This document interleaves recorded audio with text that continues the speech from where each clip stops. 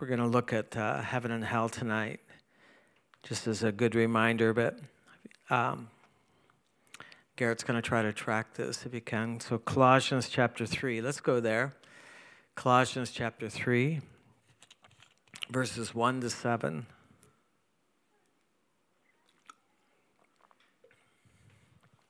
Colossians chapter 3, verses 1 to 7. I've not been to heaven or hell. I'm not sharing this out of any vision that I've had. But I was about 5 years old in the Lord, and I hit a wall. It just seemed like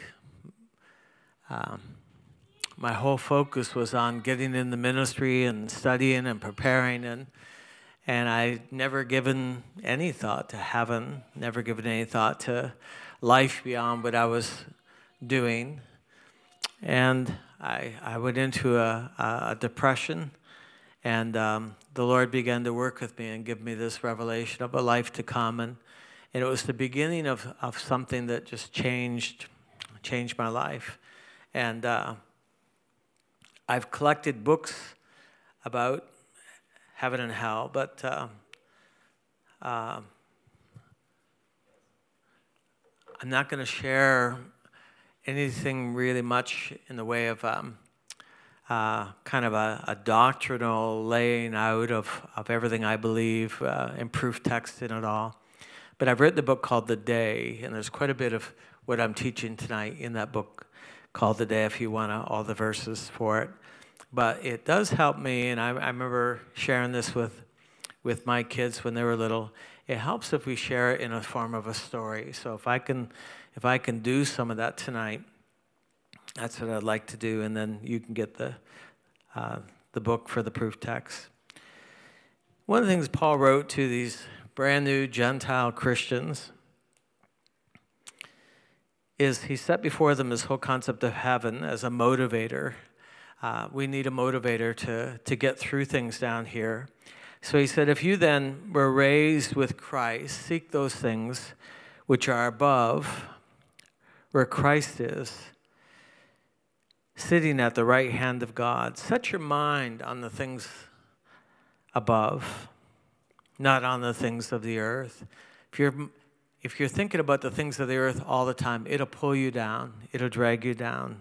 So there's this little escapism that's allowed where you're going through stuff and conflicts and difficulties, and with your mind's eye, because you've been given this powerful thing called imagination, and when it's sanctified, it's called meditation, and you begin thinking about, biblical meditation is thinking about this life to come. And he's telling them, set your mind on the things above, not on the things of the earth. For he died, and your life is hidden with Christ in God. When Christ, who is our life, appears, and so we have that to look forward to, then you'll also appear with him in glory. And so the idea of glory here, we often, people, especially old-timers, would call heaven glory. And there's more to that than I can get into here. He says, therefore, put to death your members which are on the earth, fornication, uncleanness, passion, evil desire, and covetousness, which is idolatry. Because of these things, the wrath of God is coming upon the sons of disobedience, in which you yourself once walked when you lived in them. And so he's helping them to break the bonds of the pull of this world and our flesh with a heavenly vision. And sometimes that's what it takes. You need to set your eyes on heaven, on the things that are above, and it breaks that power. Verse 2, here's a couple translations. The King James Version, Garrett, you don't have to find these. It says, set your affection on the things above, not on the things of the earth. So it's your affection. And then the Today's Living Bible says, let heaven fill your thoughts. Don't spend your time worrying about the things down here. Let heaven fill your thoughts. And I also want to go to 2 Corinthians chapter 12.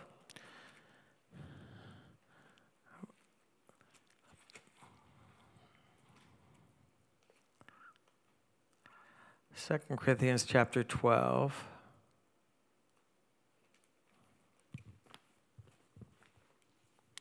This is the Apostle Paul writing. I thought this would be the best landing place for us to work on this tonight.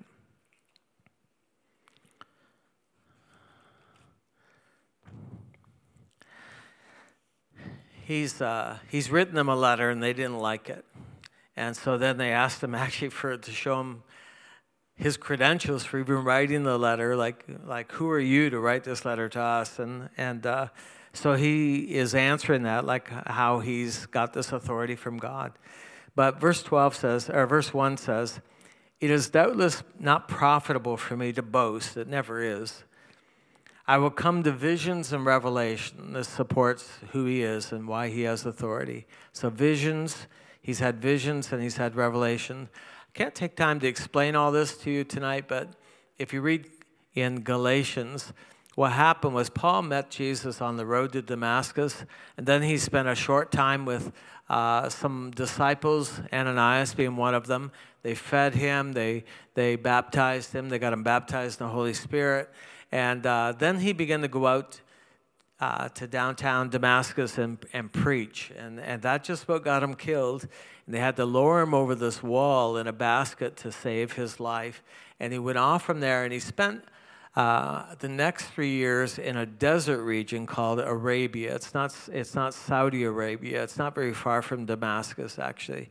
It's a desert region, kind of north of where John the Baptist was working. And there, Jesus would appear to him.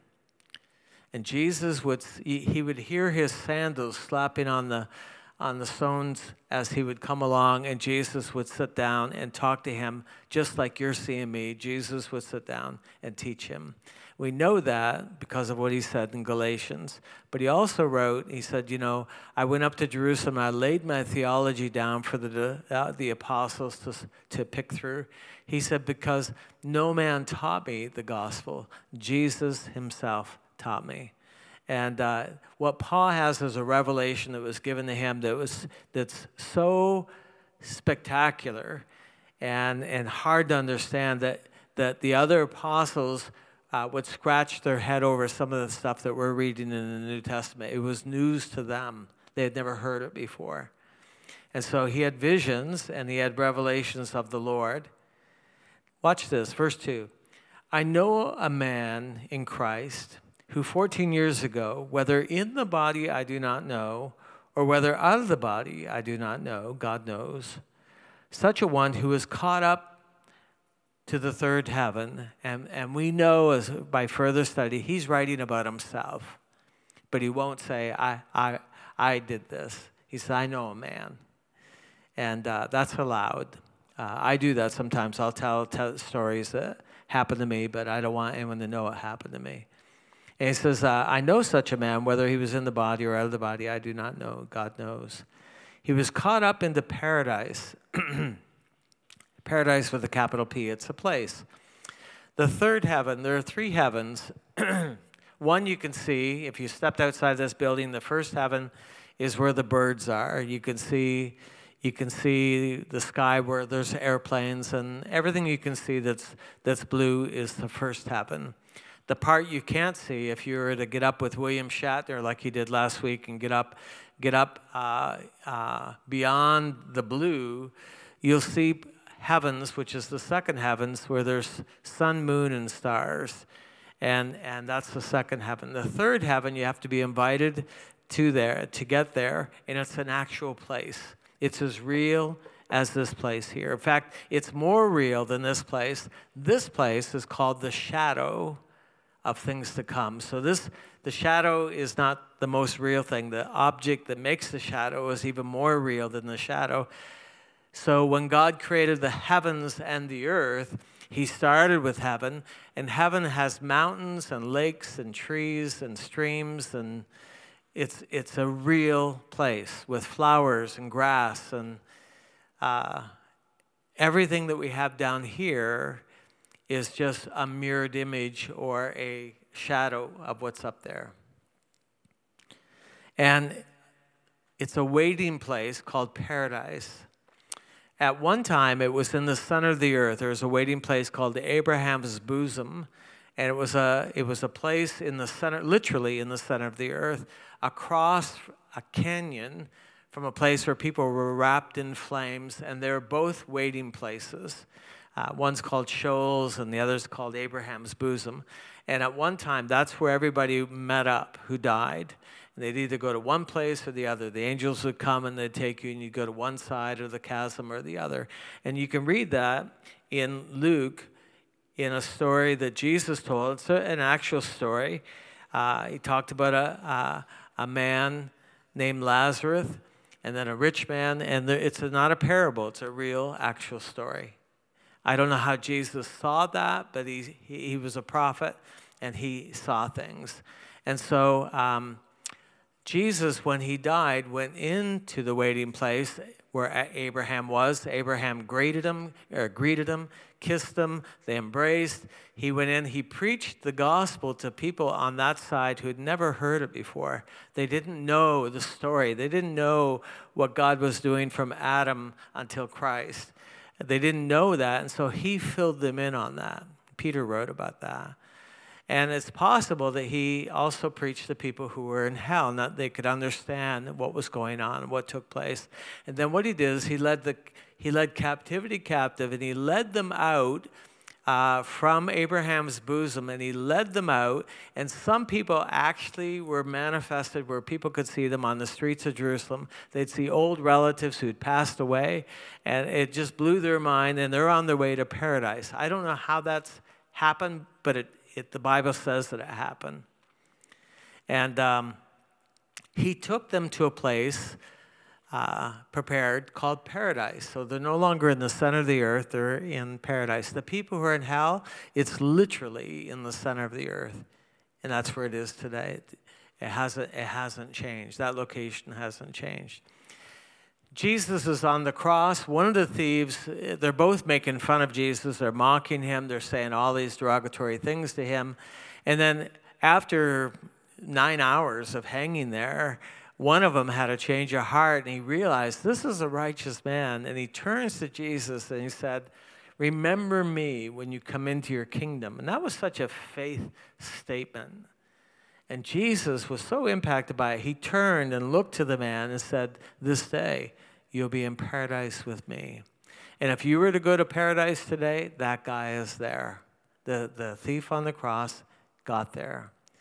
And that's where you go when you die.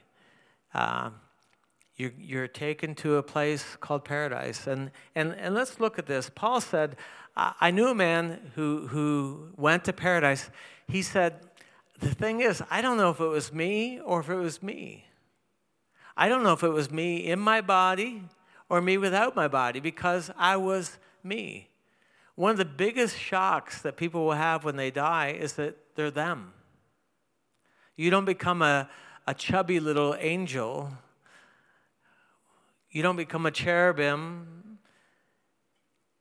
You don't become a super spiritual saint. You're you. You're you, just like you're sitting here tonight. Whatever you love now, that's what you're going to love when you die. You're you. You don't become something else. All the faith, all the knowledge, all the glory, all the experience that you have now, that's what you have when you die. You don't get more when you die. You don't become more spiritual. You become, you're you. If you like flowers now, you're going to do backflips in paradise, because the flowers there are amazing. Even the grass and the trees, everything worships the Lord. I mean, it's just, and there's no shadows there, so the way it's lit up by God himself, so everything is so intently bright, and the colors are more, the greens are more green than you've ever seen before. The blues are more blue. Everything is stunning. And there's no litter. Everything is clean in the air. There's no pollution. One lady, named Rebecca Springer, a Methodist lady from Canada, she died, went to paradise. Her brother took her all over, showed her her house that was being worked on, all kinds of things. It's an amazing. This is back in the 1800s. When she was sent back into her body, and she came back to the earth. She said one of the biggest adjustments is how polluted the air was here, because in heaven it was so pure. And here she was struggling with the pollution. This is in the 1800s. Imagine what she'd be breathing today. She was struggling with the readjustment. If for those who long to go to heaven on a little vacation and come back, I think it'd wreck your life. I mean, it could wreck your life for the now. I mean, how could you enjoy a minute down here after you've been there for a second? I mean, there's just no way that you could really enjoy it. It would take a purpose, like Paul had a purpose where he said, for me to die is gain. I mean, it's just win, win, win. There's no bad thing about dying. For me to die, I'm just to be with Christ. But for me to stay here, it's more profitable for you that I stay. So he had this purpose for staying, and most people don't have that purpose. So this guy, Paul, he said, I knew a man in Christ. He said, I couldn't tell whether I was in my body or not. The reason is because you'll look like you. You'll think like you. You'll feel like you. You'll process things like you. Because when you go to paradise, your spirit and your soul are the same. Your soul will have memory. Your soul will have desires and passions and thoughts and all of that is going to be continually active. Your mind is going to be blown. You're going to be spinning at the glories and the wonders of heaven. But you'll react there like you would react now if you saw angels as tall as mountains and cherubims worshiping the Lord, and you see the splendors of heaven. I mean, it's going to blow your mind. Heaven's a real place with mountains and streams and trees and streets and buildings and jobs, and there's responsibilities there. There are people who don't want to go to heaven because they say, I don't want to sit around all day playing a harp forever. I mean, 5 minutes on a harp, maybe, probably not. I don't think it's that way at all. I mean, just like you need the work here and you're fulfilled by creating, you're fulfilled by working and making things happen, all of that continues because that's part of your spirit, that creative part that needs to build and problem solve and work and fix things. That's an integral part of you. All of that will carry over into forever. And Jesus said, those who are faithful with little will be given much, and if you're faithful with the authority that he's given you here, you'll be given even more authority in heaven. Well, authority is really jobs. Authority is responsibility. It's another word for responsibility. But he was him, caught up in the paradise. And I heard inexpressible words which are not lawful for a man to utter. He had an amazing experience in paradise. You'll be you. I think that's a major revelation.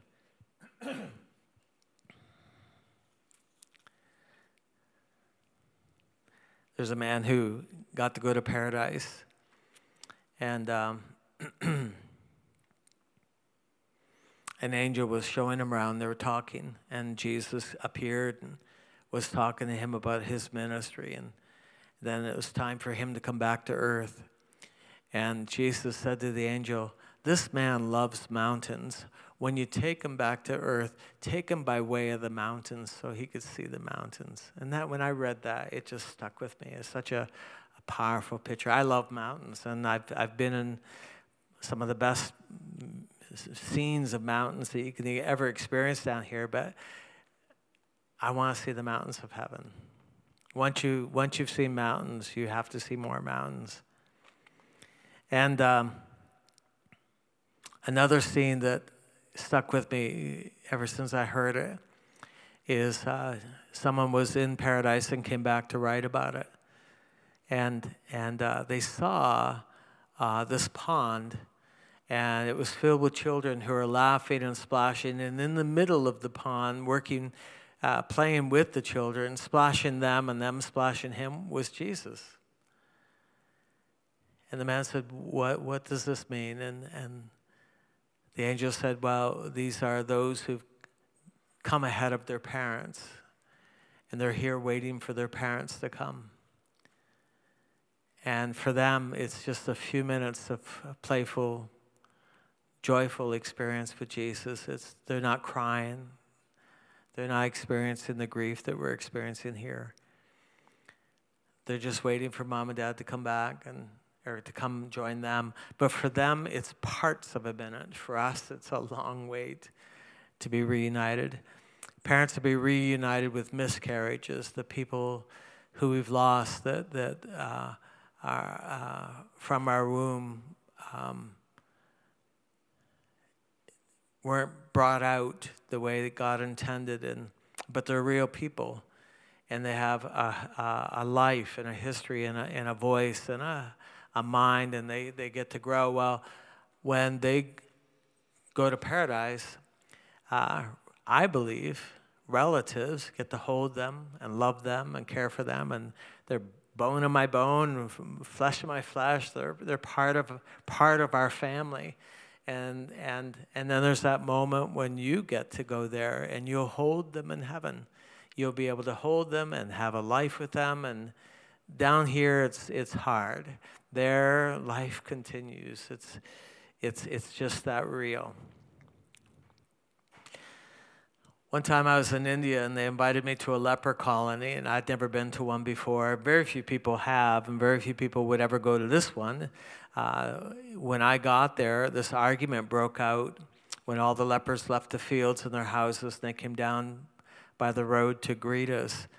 And they were arguing back and forth. It went on for quite a while, and then finally I asked my interpreter, I said, what are they saying? They said, well, they don't know how to love you. And I understood what that meant was they can't shake my hand, they can't give me food, they can't invite me to their houses, they can't touch me. So I created a dilemma for them because they didn't know how to show me that they loved me. And they were Christians, but they couldn't hug me. And so we found our way in this little grove of palm trees, and there was a little bench for me to sit on. And they sat on the ground in front of me, and I remember thinking, Jesus, what could I possibly tell them? I mean, most of the sermons that I could preach back home, just you toss them out because it's totally irrelevant to their lives. And I'm asking him, what do I say to them? I mean, what could I possibly say? I could hardly even relate to their life. And I just felt like Jesus would say, take them to heaven. And so I sat down and I explained much of what I'll explain to you, and I just told them what heaven was like, that there's a house there and there's no more labor. They're working in the fields, and their hands are missing fingers, but they're blistered. They're working hard and just to eke out a living, just to eke out enough for food, not for retirement, just for food. No vacations, no rest, no Sabbath, no nothing for most people in India.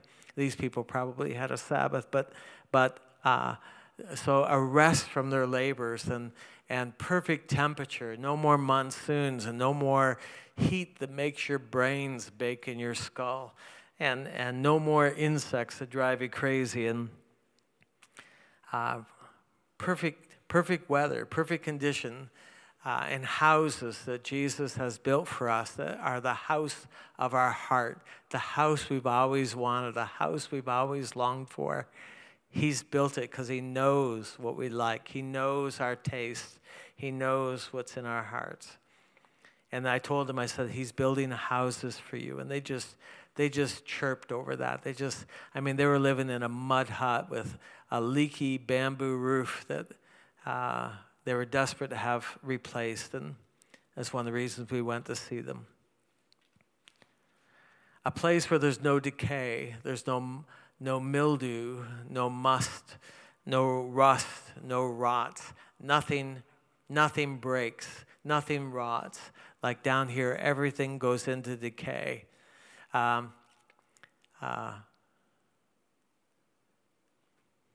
It's intended to remind us that this is not the real life. I believe that's why everything has to break, why everything has to rust. But nothing nothing is ruined. This Rebecca Springer, in her little book about the gates of heaven, she said she went to see her house. Her brother was very eager to show her the house that was being built. It was her home, and she said it was so beautiful. And the workmen were there, and they were doing this big inlaid floor at the entryway of the house. And she said as soon as they made some shavings to adjust a piece of inlay to set it in, the shavings were gone. Immediately, it didn't even create dust. Immediately, no cleaning up after. The moment that it was changed, it was cleaned. And her brother took her to this place where there's these amazing fruit trees, and she had on this beautiful, beautiful gown. And he gave her this piece of fruit, was eager to see her reaction to it. And she tasted it. She said it was the most amazing thing she'd ever eaten, except it was so juicy that it splashed on her white dress, and she became so anxious. If you ever had pear juice or apple juice on a white dress, I mean, it stains immediately, or a white shirt, it stains immediately, even a tablecloth. And so she was instantly anxious like she would be on the earth, except there was no mess. I mean, that spray didn't affect anything. It was there and gone. How'd you like that for house cleaning, ladies? Having no more mopping, no more vacuuming dust, no more cleaning up. The moment that there's a spill, it's taken care of. The moment that anything is altered, it's taken care of. No more disease. I don't know about you, but probably there's a part of our mind that is constantly thinking about death, danger, accidents, disease, loss. Somewhere it's playing inside of you all the time, every waking moment. Everything we do is to prevent death, prevent something from going wrong, making sure the toaster's unplugged before we leave or the iron's not plugged in. I mean, we're just so conscious of loss down here. Imagine all of a sudden be free of that because there's no more danger, no more disease, no more sickness, no more death. Smells and fragrances and colors, that natural beauty that God created that's beyond belief. No more darkness, no more shadows. I think there's sunrises and sunsets, and I think the reason I've come to that is we love them so much. And I happen to read where someone who had been to paradise, they said there was this moment where the glory of the Lord that lights the place just dialed down, and everyone just simply rested. That's one reason is we have homes. We're a spirit being. God got tired and had a seventh day rest. We're spirit beings. We need the rest. That's why we can't keep going. It's not because you need a physical rest as much as you need to stop talking and stop creating and stop thinking and stop worrying. And that's why we have a seventh day rest. So we're spirits that we get tired. And so there's this place where we go to our home, and the home has no bathrooms, has no garage, has no need of a kitchen. It's a place to rest. It's a place for fellowship. And so the story I read said all of a sudden the glory of the Lord just kind of dialed down, and everybody just stopped and went dormant and just began to rest and got quiet. And then sometime later, the glory of the Lord dialed back up, and people got back to their business of what was at hand. I think there's something to that. I'm curious to see what that's going to look like. Imagine a place where there's no prospect of sin, no prospect of falling into sin or failing, no prospect of being tempted. All of that is gone.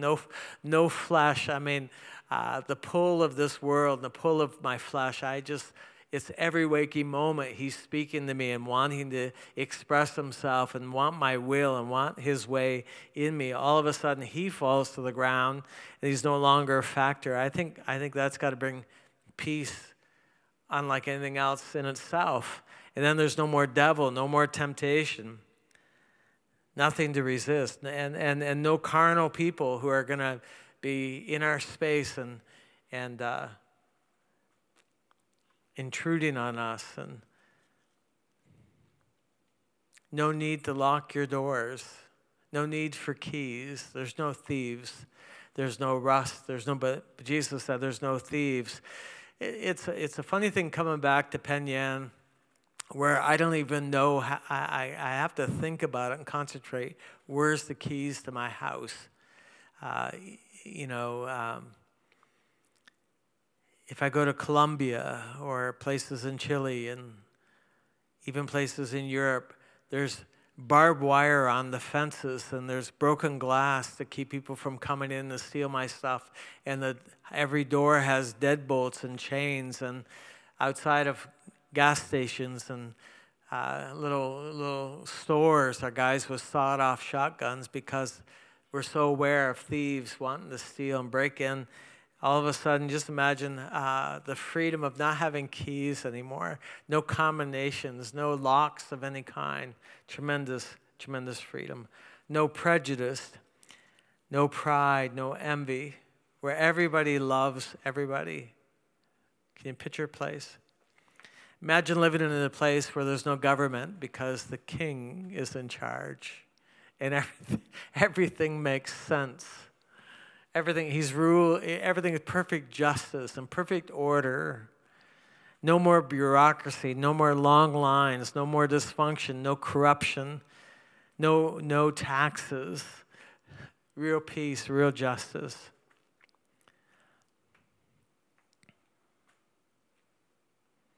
There is food there. You will be invited to a meal called the Marriage Supper of the Lamb. Jesus said, I won't drink wine anymore here until I drink it at the Marriage Supper of the Lamb. There's food there, even though we won't have bodies in the waiting part. Eventually we'll get new bodies, but Jesus was able to, with his heavenly body, which was also mixed. It was a physical body, his physical body, and somehow our heavenly body. And he could eat honeycomb, he could eat fish, he could eat whatever they ate. So food will be there, but food will be just for fellowship, not for fuel.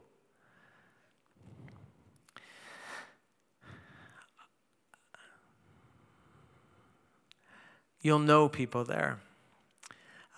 When Moses and Elijah came on the Mount of Transfiguration, the 12 men, the disciples, they knew who they were. No name tags, nothing that would indicate who they were. You'll know relatives. You'll know people. You'll know people from here. You'll say, we went to church together. You'll say, well, I knew you when I was a kid. You'll recognize people. There'll be that instant recognition, instant rapport, instant relationship. You're going to meet relatives, and it's going to make your chin drop, or your chin drop on your chest, because they're going to look like you and walk like you and talk like you, and you'll look and you'll say, that looks like me, and they'll say, well, that's 7 generation old Uncle Freddie, and he just happens to look like you and talk like you and walk like you. There's Stevie J's there that are in your family line, that are in your family tree, and you'll meet them, and they'll talk, and they'll want to talk about your story and your testimony, and you'll have a remembrance of this life until God finally takes that remembrance away. But you'll remember this life and everything that's going on. That you'll have this connection. There's no marriage in heaven, but our relationship continues, and the best part of our relationships continue. God is forever young. I think that's going to be the biggest surprise, is to find out how young God is. That he's not some ancient, bent-over, white-bearded man who's cranky, and I think we're going to be astounded at how that he's forever young. I remember talking to my kids about this, and they would say, well, who created God? Where did God come from? Who's his parents? And I said, well, God has always been. He never had a beginning, and he'll never have an ending. And I remember my middle son going, oh, Dad, you're giving me a brain freeze. He just couldn't get his head around the idea, oh, he's never had a beginning. He's never had an ending. It's a powerful, powerful thing. And once you cross that line, you'll never cease to be. Nothing can ever take your life. You'll always be. You'll always be alive. You'll always be growing. You'll always be thinking and creating and processing. You'll never cease to be, ever, ever.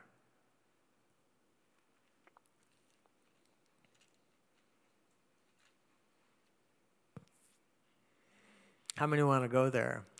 How many just like to say, Lord, take me home now? No more conflict, no more stress and taxes.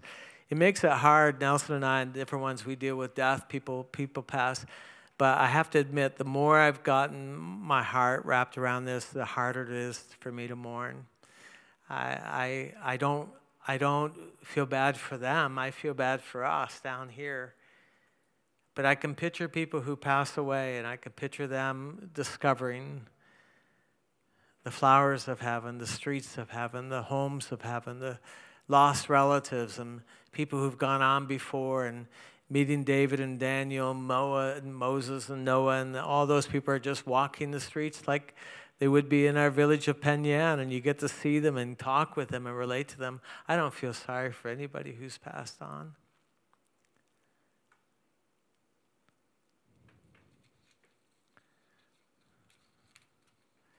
Set your mind on the things above. If you got a long distance trip, just put yourself there. Take yourself to heaven.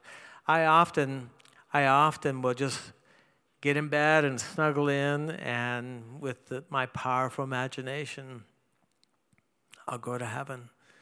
I'll put myself before his throne. I'll put myself with Jesus and talk with him and let him talk with me. And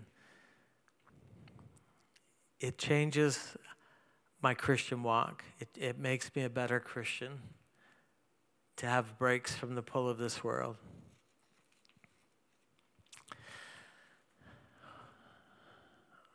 What do you think hell is like?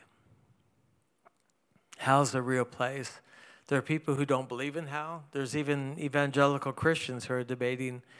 I have even friends who have gone through things that have made them doubt whether there is a hell.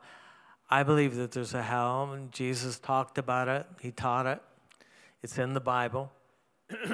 Francis Chan and a friend of his wrote a book called Erasing Hell. It's kind of like we have taken this idea that God is so good and so merciful, which he is. As much as you can imagine how good God is, he's that much more good. I mean, we can't underestimate how good God is or overestimate how good God is. I mean, he's good. But he's also just, and he's a judge. And there's all that element of justice that there has to be consequences. And there's the goodness and the severity of God. And the people who major only on one side of that don't do very well. There are people who only think in terms of the severity of God. I feel bad for them. Then there are people who only think of the goodness of God, and it's not balanced, and they don't really see him as who he really is. And I think reading Revelation 1, 2, and 3 has helped me to keep a balance on that part of it. Jesus in Luke 16 talked about Lazarus, who was a real man. When he died, he was a beggar. When he died, angels came and collected him. When you die, 3 things I think will happen, maybe 4 that will surprise you. You'll be surprised at who comes and gets you. It'll either be relatives, it'll be angels, or it'll be Jesus himself. And I don't know what all the factors are, but I read stories, I collect stories in my heart, and I see where these things happen. Sometimes it's angels are taking you to Jesus.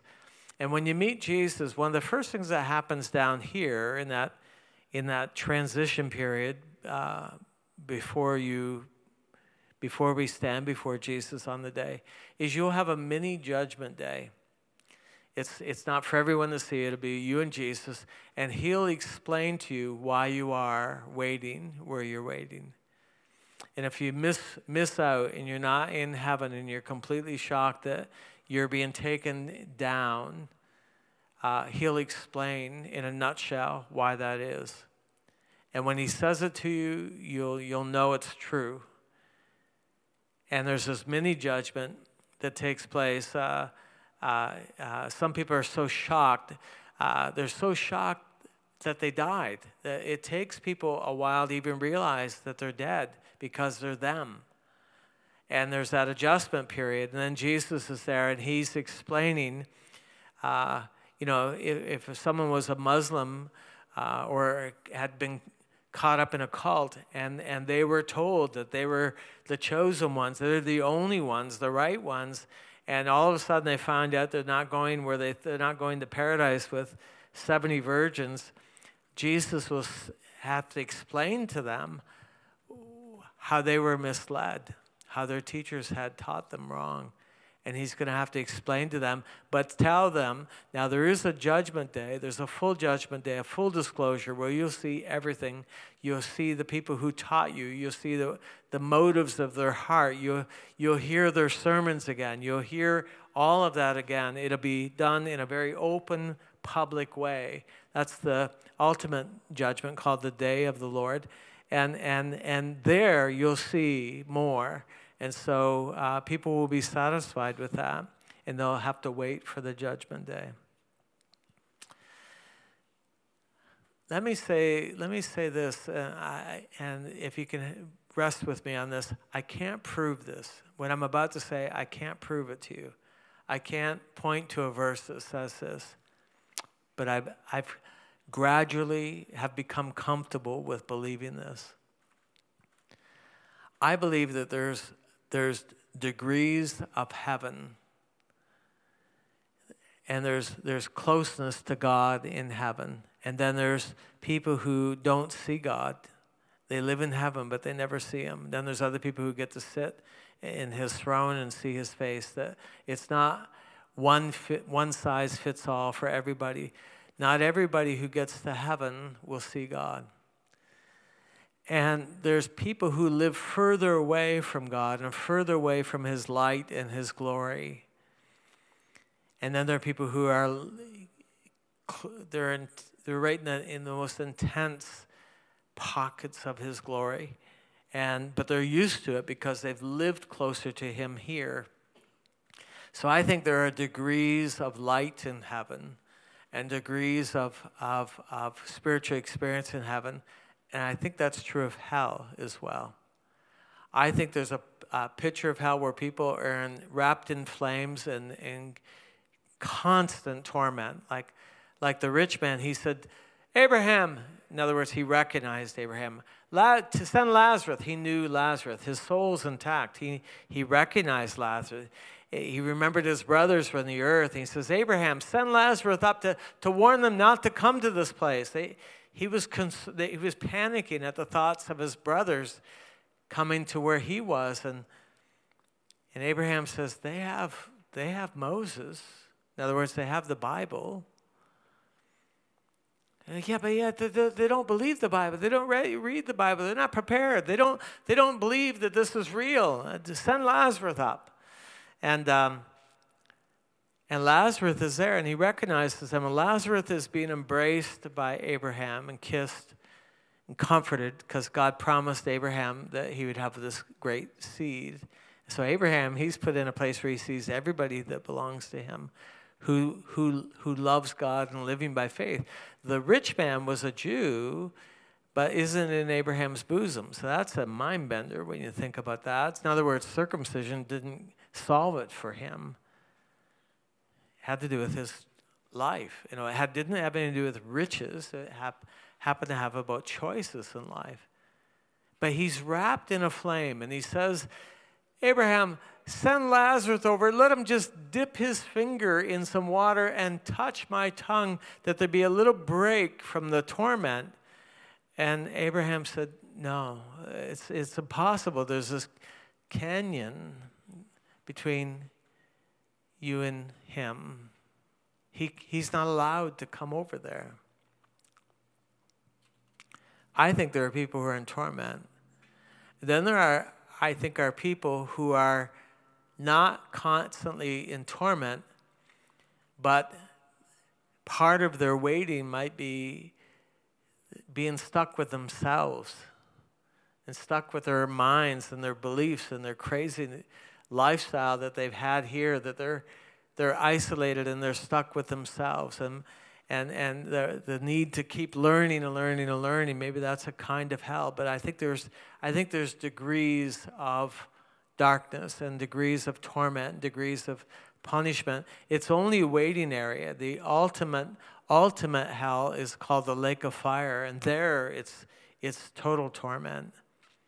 But this is a waiting area, waiting for the judgment day. And so rather than talking about the ones that are clothed in flames, and I think that's real, and the pain is real. I think there's degrees back here that are, to me, more frightening.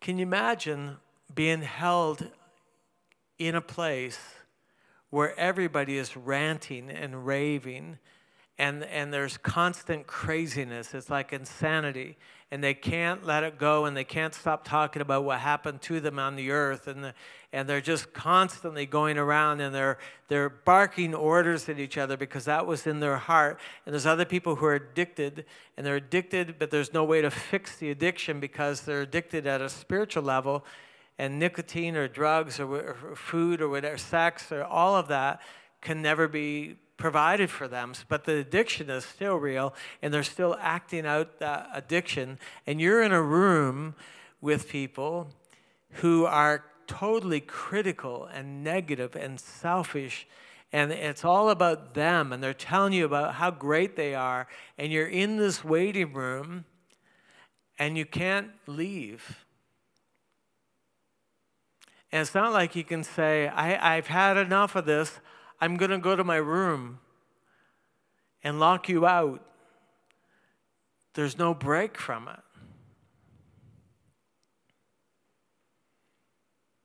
Like people who are so godless, and their mouth is filled with such blasphemy and swearing and cursing, the worst kind of cursing and hatred. And if you ever have an experience with a little bit of road rage, or you're in a restaurant and someone comes in and they're just that big buffoon who takes over and is cursing and swearing and drawing, you can imagine not being able to escape that person.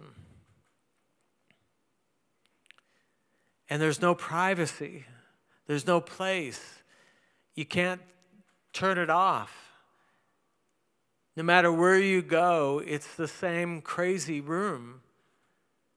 And it's just filled with people who are all about themselves and the injustice and what happened to me and how wrong everybody was and how they treated you so wrong. And they're just so filled with themselves, and they can't stop talking about it. And then there's places that the smell is so vile, it's so putrid, it snaps your head around. I don't know if you've ever smelled something that causes you to turn your face away so quickly. It's called abomination. That's the word for it. It's about being repulsed by a smell or repulsed by a sin. And everywhere you go, you're repulsed by it. And there's religious people, and there's crazy preachers who are preaching the most insane things and going over these fine points of doctrine that don't mean anything to anybody, and they can't stop preaching. And they're there. And it's so noisy and polluted.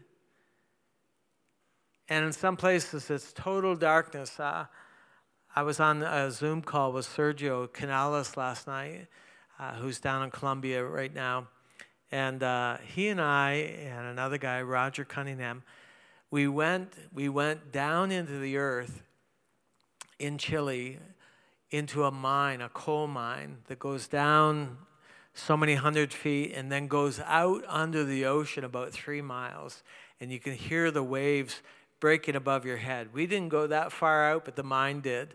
And I was glad we didn't go very far at all, because I felt like I was suffocating. There was a natural ventilation from the hole, the shaft we came down, but there's no fans to move the air.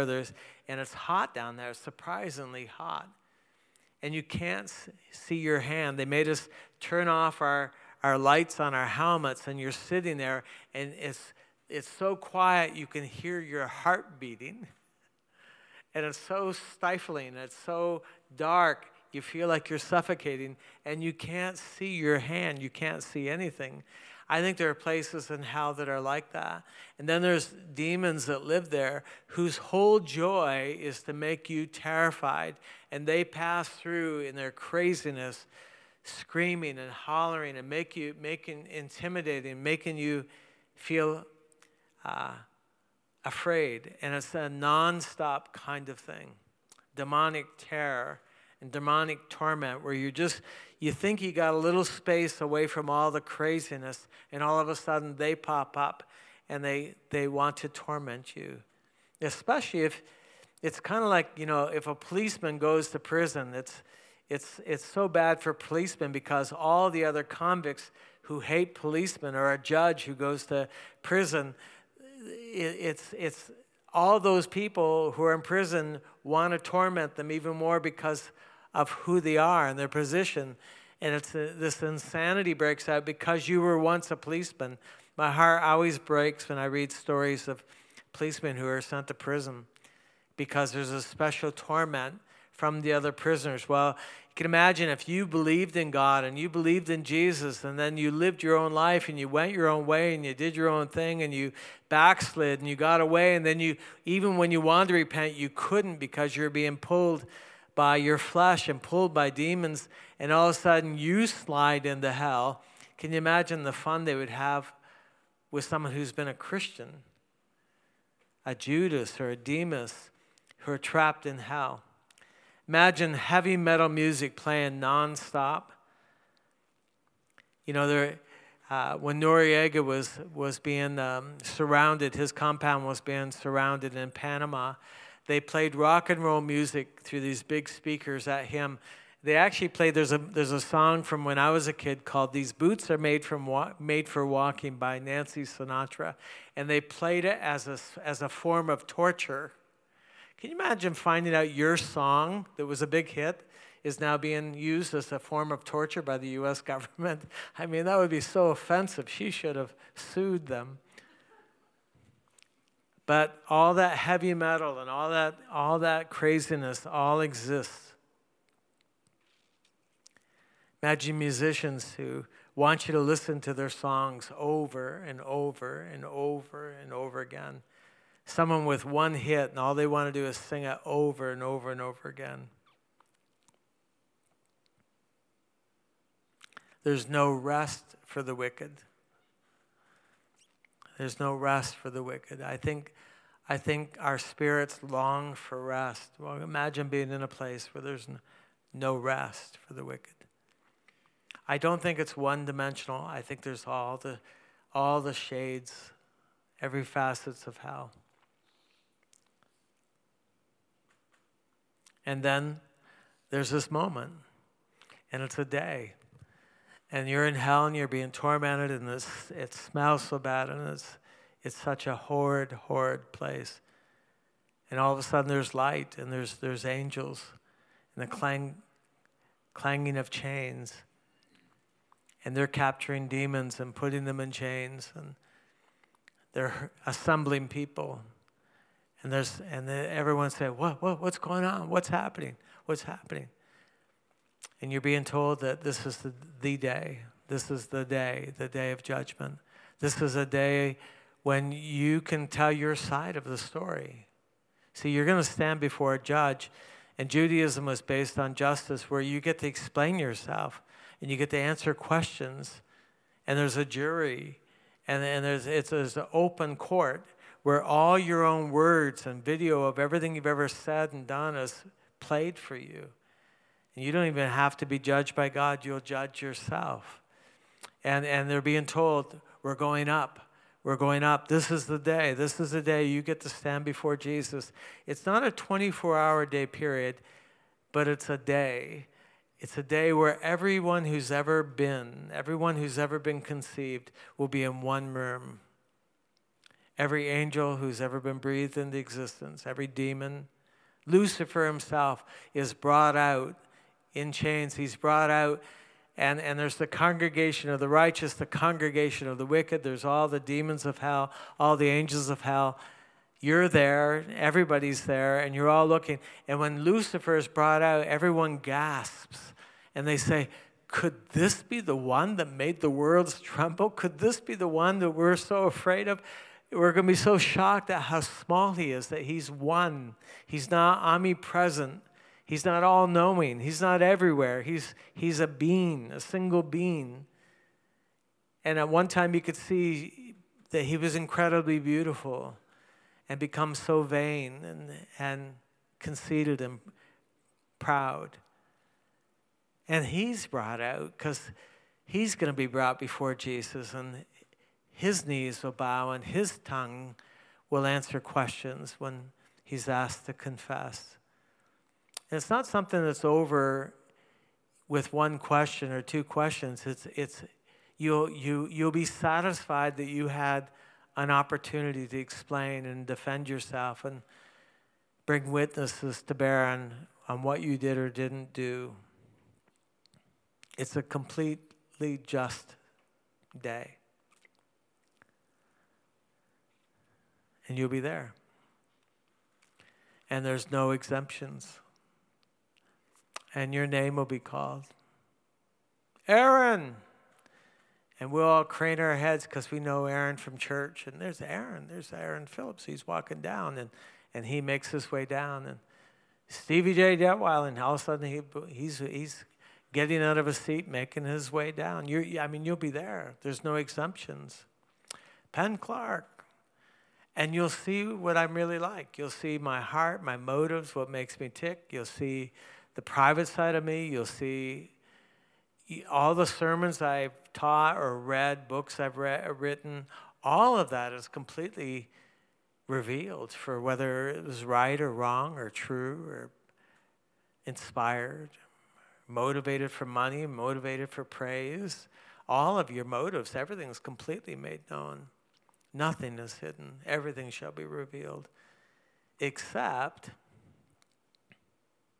whatever we edit now by the blood of Jesus. So that if the things we've done that we don't want anyone to see, the things we're ashamed of, the things we regret, the things we wish we'd never had done, all of those can be completely removed, completely edited out by the blood of Jesus, where there's no more record, there's no more film, there's no more knowledge of that. It just simply doesn't exist. That's good news, isn't it? Hallelujah. Thank you, Jesus. We actually can stand before him. And the Apostle John, part of his objective in John, 1 John, his first letter, chapter 5, he says, in essence, he's saying, my goal as a pastor is to have you walk with the Lord, know the Lord in this life in such a way. I want to pastor you in a way that you can stand on the judgment day and not be afraid. You can stand on the judgment day at ease and not be ashamed. That's the highest goal. That's everything.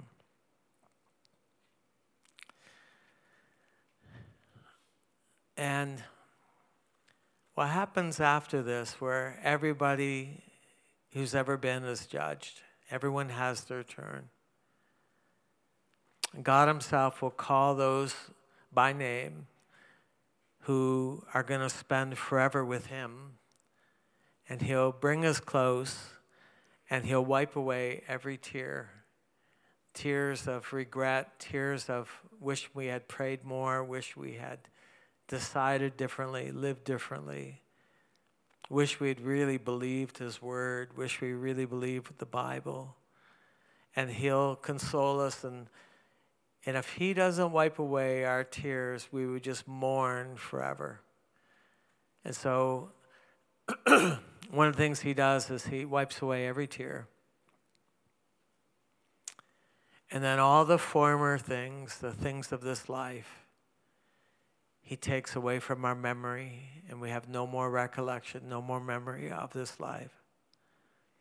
And we're given new bodies, new purposes and functions and jobs, and a whole other created life with a new heaven and a new earth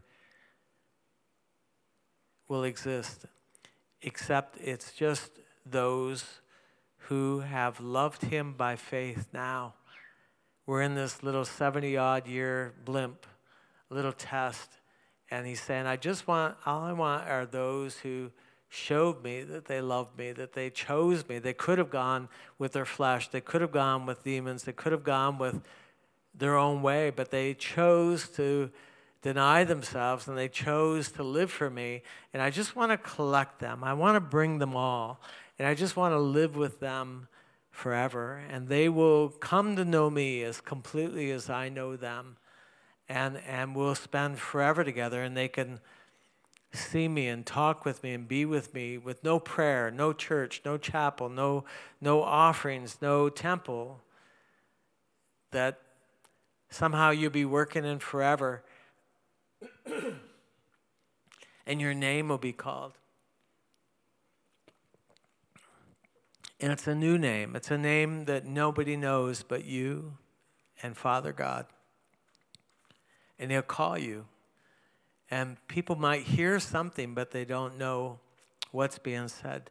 But you'll know, oh, he wants me. He wants me to be with him. He's inviting me. He's calling me.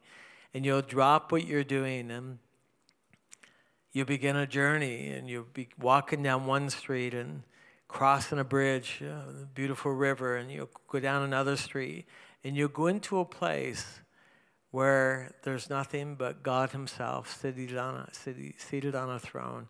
And he'll call you by name, and he'll invite you, and he'll say, come sit with me. And he makes room for you, and you talk face to face. And the whole idea of prayer doesn't exist anymore. It's face-to-face fellowship. It's the face-to-face being together and talking, and him looking at you and you looking at him. And that lasts forever and ever and ever and ever and ever and ever. And you'll never feel more loved in your life, because it's love looking at you. It's love talking to you. It's complete acceptance. It's complete appreciation. Complete value in you as a person, as a being on his level. And he created you he said all of that whole thing with the earth and Adam and all of it, the prophets proclaiming Jesus coming and dying, all of that was for this. All of that was to bring about complete open fellowship. And Jesus knew that was happening, and so for the joy that was set before him, which was that joy of seeing us with the Father forever, us being loved by God, us being raptured by his look, and God's heart swelling because we can talk to him freely about everything we're thinking and feeling, and he just loves to hear us talk, just like a dad loves to listen to his little child developing thoughts and patterns, and he's just marveling that they can figure that out and talk. And it's the same way with God. He'll just marvel at who we are. We're created for that. So Jesus, for the joy that was set before him, it was that joy. He was able to endure everything. He said, if this is what it takes to get these people into the embrace of God, I'll do it. I'll suffer. I'll lay down my life. I'll bear the shame, the pain, because I know this will just make Father so happy. Yeah. Is this helpful to be reminded? I forget. We need to be reminded. Amen. It's time to finish. It's the time that we've set aside to finish. you have any questions you want to ask? Is there anything that you'd like to know more? Or are you good to go?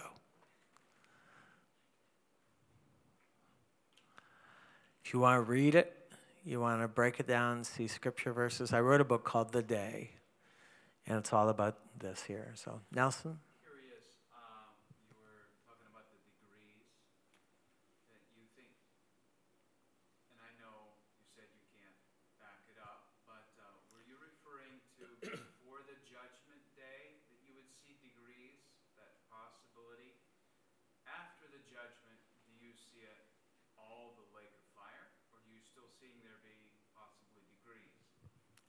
I think it's just a lake of fire. At least that's all we know. And it sounds awful. It's separation from God. It's being confined, not just into a painful place, but with people that you don't want to be with. And beings that you don't want to be with. Like the worst caliber of people and beings are there. I mean, for me, that's the worst hell, and there's no break.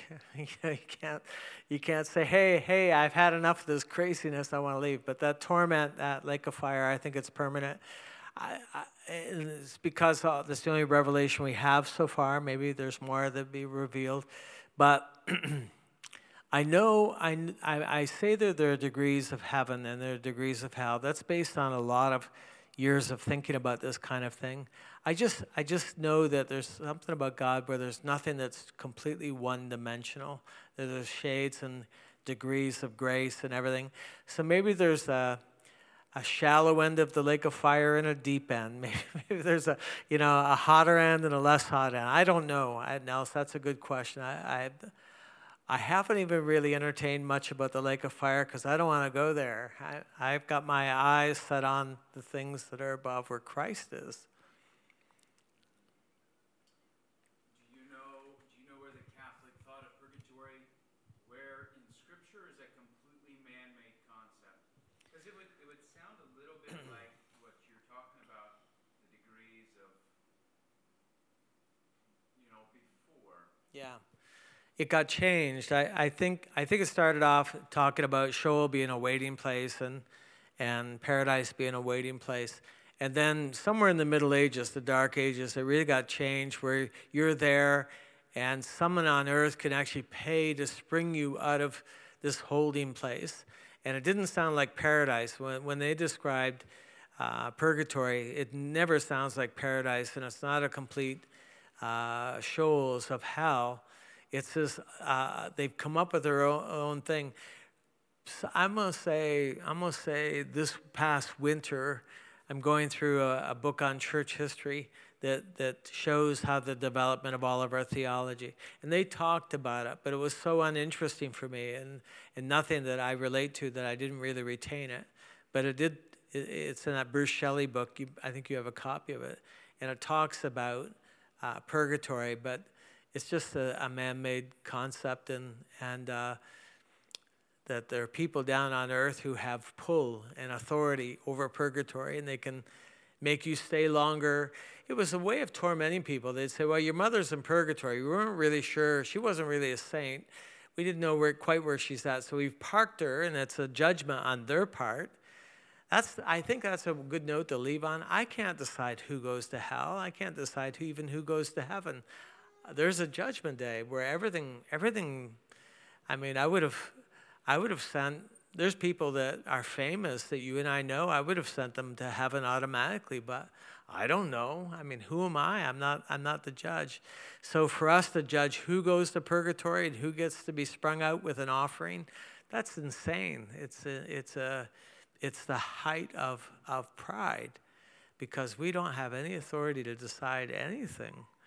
Yet there's a theology that said the church could decide, the Pope could decide who stays in purgatory and who is brought out. But it's a real theology. It's lost a lot of its power these days. You don't hear very much about purgatory. But when I was a kid, boy, they would hold that over you. That was a dreaded place to get stuck in purgatory. Everybody's been stuck waiting for a bus. Well, purgatory was like waiting for a bus, only the bus never comes. I mean, it was an awful, awful thing. And so it was a way of tormenting people. It was a way of keeping them in line. I think it was just a tool that the enemy, the church used to keep their people in line. Aaron?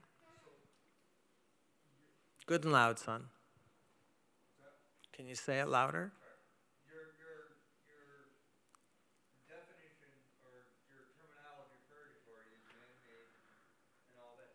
What are you trying to explain with your degree of torment before the lake of fire? And then you were saying that when Christ comes back for his church and we all stand before him, then the guys in this torment, this whatever you want to call it, It's brought out. are brought out and their sins are brought before. Are you trying to explain that maybe there's a chance that they can rectify their life, plead their case? Hey, I was a firefighter and I died in a house fire. I was never given that. I think what I'm saying is that maybe you had an expectation that you're going to live right next door to God and have access to him, see him, and then you find out that your Christian life was not the kind of life that you can actually see God. Well, there it's explained why that's not happening. And you're given rewards, and you get there. There are people who thought that they had a whole life, a quality of life laid up for them, and they find out that they didn't. That's why Paul and Peter said, don't let any man steal your reward or cheat you out of your reward. I think there's an explanation for the kind of the quality of life that we have forever. See, getting to heaven is not just it. Having a quality of forever, that's decided by secret giving, secret prayer, secret living, denying yourself, how you treat people, how you forgive, how you bless. You're determining not just getting to heaven, but the quality of your heaven. And so I think that's what I'm thinking of more of as a judgment. I don't know that God may say, you've lived a life that, say the thief on the cross who never lived a right life and never went to synagogue perhaps, never tithed, never lived for the Lord. Well, he'll have his day in court where he can explain himself. Does that mean that he'll get a greater reward? Probably that he'll say, just being here and not being in hell is reward enough for me, But at least we'll all see our reward. That's why we call it, going to my reward or going to glory. It's where God praises you or not. But I don't know that anyone who is normally destined for the lake of fire will have a chance not to be put in the lake of fire. I don't know how that all works. I just don't even think about that. So, Time for more questions? Yeah. If you need to leave, you're free to leave. But Most of my life, yeah. I thought everybody gets to heaven, everybody's the same, it's all that. Yeah. Is that the majority of the American church? Yes. Yeah. How about the rest of the world church? Do they believe that same thing, or do they teach reward? When I teach this, when I'm in other countries, they're always shocked. They're always surprised. We think of heaven just being one big happy place where we're all given the same reward and given all the same quality of eternal life. But there are teachers who are starting to teach this. There's some quite well-known teachers who are starting to teach that we're determining the quality of our forever by our behavior here now. I just heard someone who's really quite famous teaching that to us. He's got a massive congregation. And boy, it was. You could just tell that he was wading into theology that was altogether new for them. So, one time I taught this in India. I taught about the Judgment Day. We had about 8,000 people in the tent. There's probably 2,000 people outside the tent who are unbelievers, and there's a whole line of little like hot dog stands. Oh, it's not hot dog. It'd be rice stands. It'd be the carnies. It sound like a fair. These are guys making money off of this big crowd in the jungle, and their pots and pans are clanging in the fire, and they're barking and talking to each other. And on the cassette tape, I recorded it. So on the cassette tape, you can hear this din of noise that's outside the tent, and all the believers sitting on the ground inside the tent. And I began teaching about the judgment day, and I got into some of the stuff that we talked about tonight. And on the tape, and I remember at the moment realizing the noise outside just dialed way down. Just all of a sudden you could hear, because everyone outside the tent was listening about what it's going to be like to stand before God on the judgment day. Everyone thinks about it. Everyone wonders about it. But no one really explains what that's going to be like. Yeah.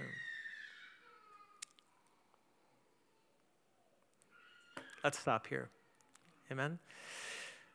We didn't get into our prayer time, and we didn't get into a bunch of stuff, so I apologize for that. I just got going, and I could see it, and so I just wanted to stay with it longer.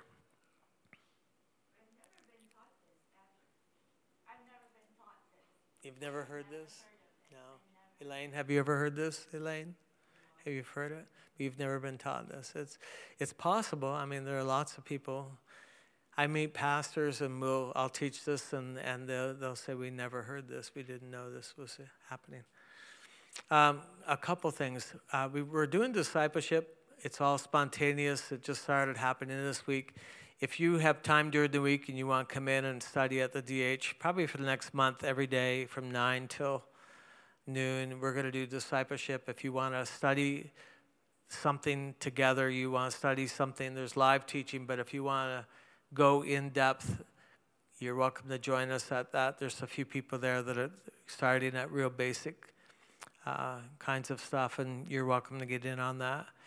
I'm interested in doing not a writing class. I'm not going to do any teaching, but I picture a group of 5 or 6 people who just want to sit around and write for the evening, write short stories or whatever they love to write, and then maybe we'd read them to each other and kind of just experience what that.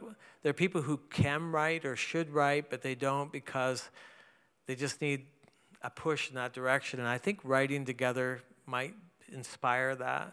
And so we haven't set a date for it, but I'm thinking maybe 6 weeks this fall where we can just actually do some writing together. If you're interested in that, let me know. I'm also making available a book on child discipline called Hand in the Cookie Jar. And I'd like us to review it together and critique it. And then before we publish it, we kind of work it out in our own little backyard here. If you're interested in that book, you just text me or email me, and I'll send you the book for free as an ebook, and you can read it, and then we'll have a chance to talk about it somewhere down the way. So, Aaron, that'd be a good book for you. You're going to be a dad here before long. You might better get trained on what that might look like. So, amen. Let's stand together.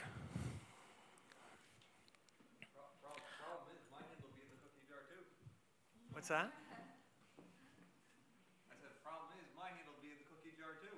Yeah, you might. It's not just child training, it's parent training. Let's pray. Can we do that?